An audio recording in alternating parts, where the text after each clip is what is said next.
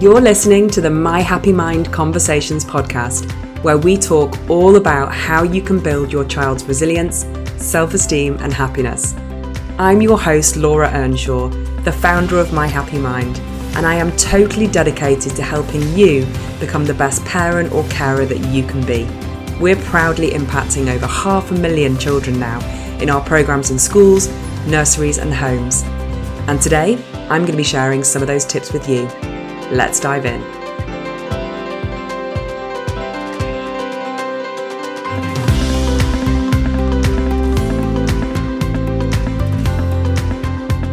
Hello and happy Friday. How are you all doing?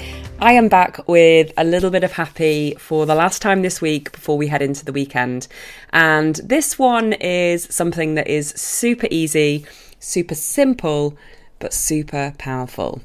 And so what I want to encourage you to do today as individuals or as a family is to think about a little random act of kindness that you can do for someone else. Here's the thing about showing kindness to others. It doesn't just make them feel really good, it makes you feel really good too. The act of being kind or doing something for someone else releases the happy hormone in our brain, and of course it makes the other people feel amazing as well.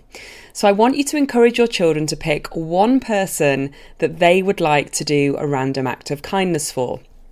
It could be a family member, it could be a teacher, it could be a friend. Ask them to think about a person that's really helped them, or maybe that they're just really missing through this period of time, and use that as the person that they do a random act of kindness for. Now, when they've picked their person, and by the way, I encourage you to pick someone too, get them to have a think about what would this person really enjoy. Maybe it's something as simple as a video call. Maybe it's writing them a letter.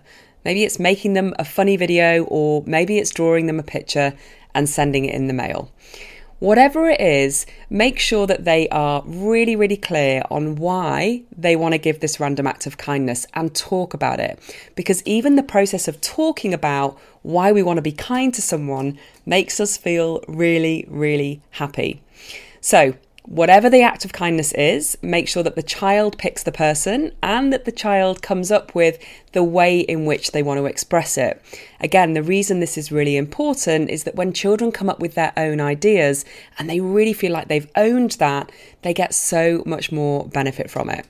I would love to see what they come up with and what you come up with. So definitely comment on the post what you're going to do and what they did. And just take a moment after they've done the random act of kindness, after they've completed it, to have a conversation with them about how they feel. When we're able to really extract feelings from our children after they do something like this, it gives us an even further boost. So boosting our happiness happens in so many ways, but one of the ways it happens is through reliving an experience that we've created. So by asking them how they feel about it, it's going to give them even more of a happiness boost. I hope this helps you. See you in the weekend, and I cannot wait to see you next week. Take care, and I'll see you soon. Thanks so much for joining me for another episode of the My Happy Mind Conversations podcast. If you liked what you heard, please leave a review and a comment below, and I'll be back next week with more science-backed secrets to building happy and resilient children. Don't forget you can come and follow me at My Happy Mind on Facebook and Instagram. Take care.